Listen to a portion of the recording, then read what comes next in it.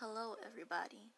My name is Talia, or you can call me Tal for short, and today I'm doing my first ever podcast. Since it's the season to be scared and scary, I've decided I should do 3 different things in order to get you into the Halloween spirit. First, I'm going to tell you of an urban legend or game to play if you're looking for a good scare. Afterwards, I will be telling you of 5 interesting facts about a very intriguing creature, to say the least. And lastly, I will be doing a would you rather type questionnaire to see how great your knowledge is in certain situations.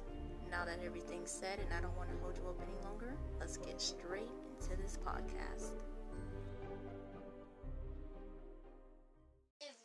Hello. Daruma-san, or the Bath Game. Have you ever heard of a game called Red Light, Green Light? You know, the game where if you call green light, everyone has to walk towards you, and if you call red light, they have to stop moving or either go back to the start if you see them still moving. Well, imagine that game, but 1,000 times more deadlier. Daruma-san, also known as the Bath Game, is a game that originated in Japan. It follows the basic story of a Japanese girl who was once taking a bath and fell on the shower's rusty tap, resulting in her gouging her right eye out. In order for you to play this game, you need a bathtub and yourself. Start the ritual at night, just before you go to bed. Go to the bathroom and fill the tub with water. Afterwards, you must take off your clothes and sit facing the faucet.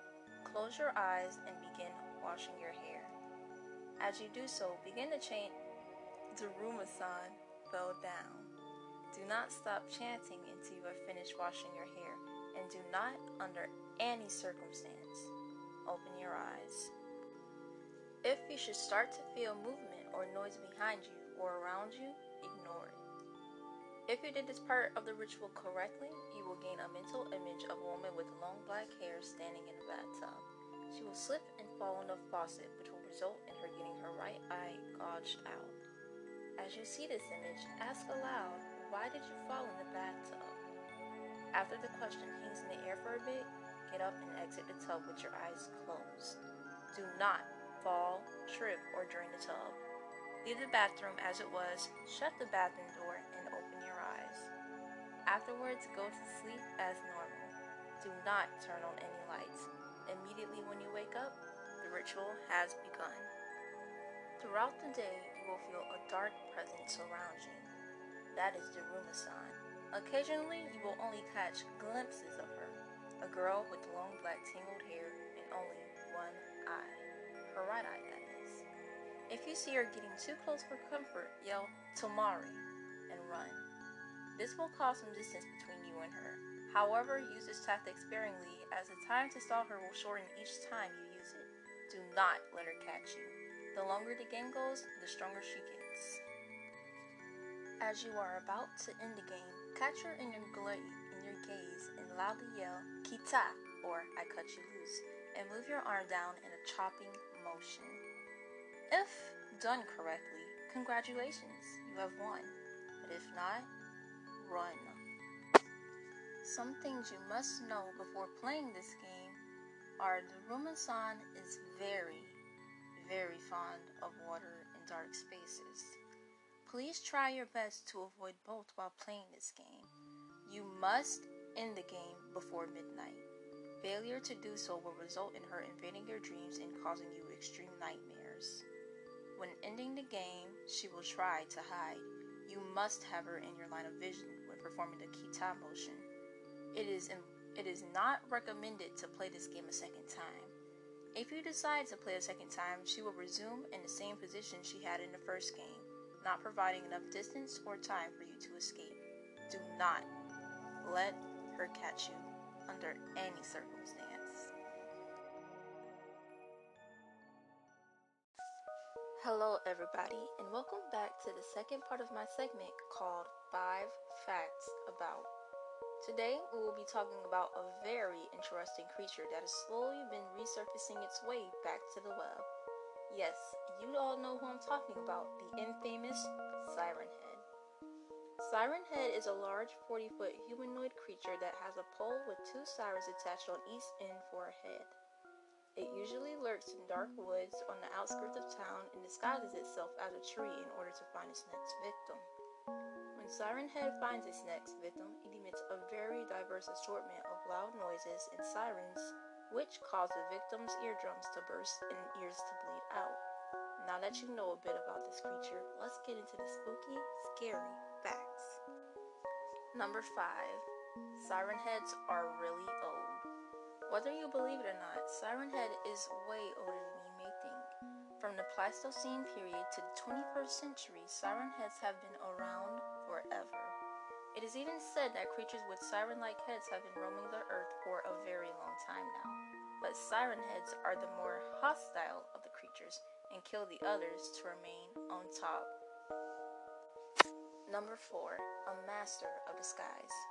Due to Siren Head being around 40 feet tall and a ginormous humanoid with mummified human flesh, you'd believe it'd be extremely hard for him to hide and not get spotted by humans?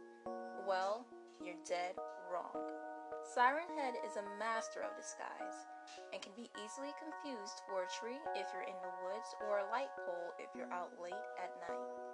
If you think you'll easily notice the difference between a tree, light pole, and Siren Head, well, you are extremely mistaken. Number 3. Siren Head's noise. You're probably wondering what the sirens on Siren Head's head is for, right? Well, if you know the regular use of a siren, then you should probably know what Siren Head sirens do. Siren Head sirens are used to make loud, confusing messages and noises towards its victim, to not only confuse them and kill them, but to also draw them in. Siren Head can use mimicking to try and mimic a person calling for help or telling somebody to come near them. If the person is naive and does the action without thinking twice about it, Siren Head will have them right where he wants them and will easily go in for the kill. Number 2. Siren Head doesn't have a brain. The fact that the Siren Head creature is already an extremely smart and intelligent humanoid that can easily reason and decipher things is already enough to scare somebody straight. However, the fact that he doesn't even have a brain is enough to scare somebody pantsless. Siren Head already has the basic information down to kill in order to get food right down in his head. But if he were to have a brain, there's no telling what he would do. He could easily formulate a plan to enslave the human race, or world domination, or anything that he could ever dream of right there with him. He's already super smart without a brain. Think of the horrible things he could do with a brain. Down to our last but not least fact, number 1, Siren Head is not the only one. With all the Siren Head sightings, it's pretty obvious that there's more than one Siren Head on this earth right now. Although Siren Head is fast and has a lot of stealth, he can't just appear in one town to another in less than 5 minutes, right? It just doesn't make sense, and plus there are many cave drawings where there are more than one Siren Head and many more different species. Even though Siren Head sightings are very rare, there's a chance that he could appear and maybe even one day kidnap you. Be careful this Halloween. Hello everybody, and welcome to the third and final part of my segment called Would You Rather SCP Edition. Today we are asking the question, would you rather be locked in a room with SCP-173, the sculpture, SCP-354, the blood pond, or SCP-096, the shy guy, for 20 minutes straight? Choose now and tell me your answers.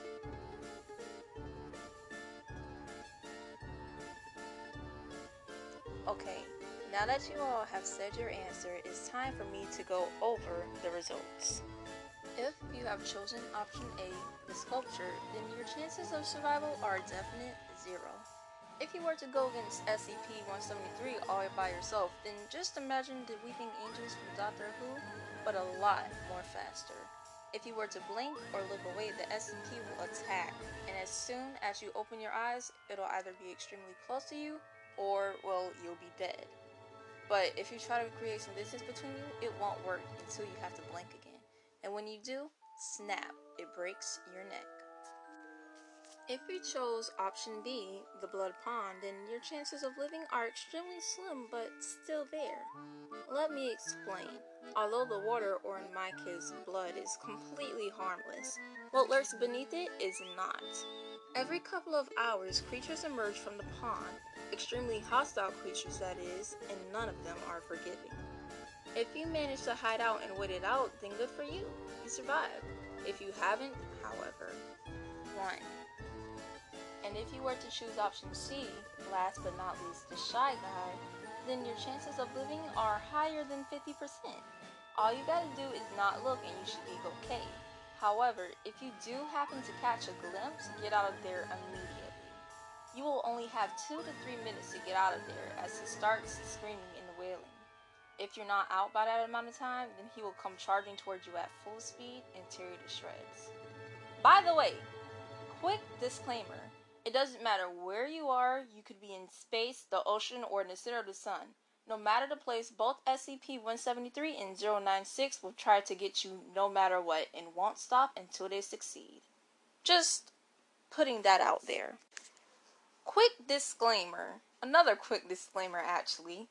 Don't look at pictures or photos of SCP-096 or 173 because it will have the same effect as it does in real life.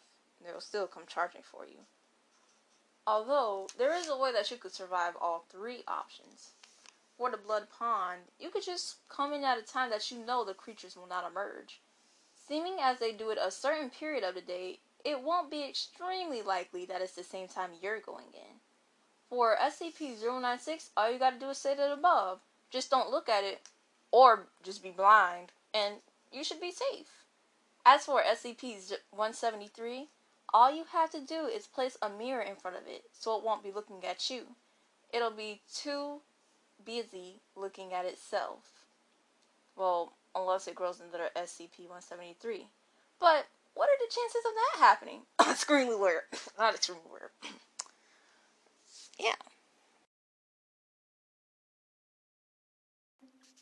Hello everybody and welcome to the end of my segment. Yep, this is the end.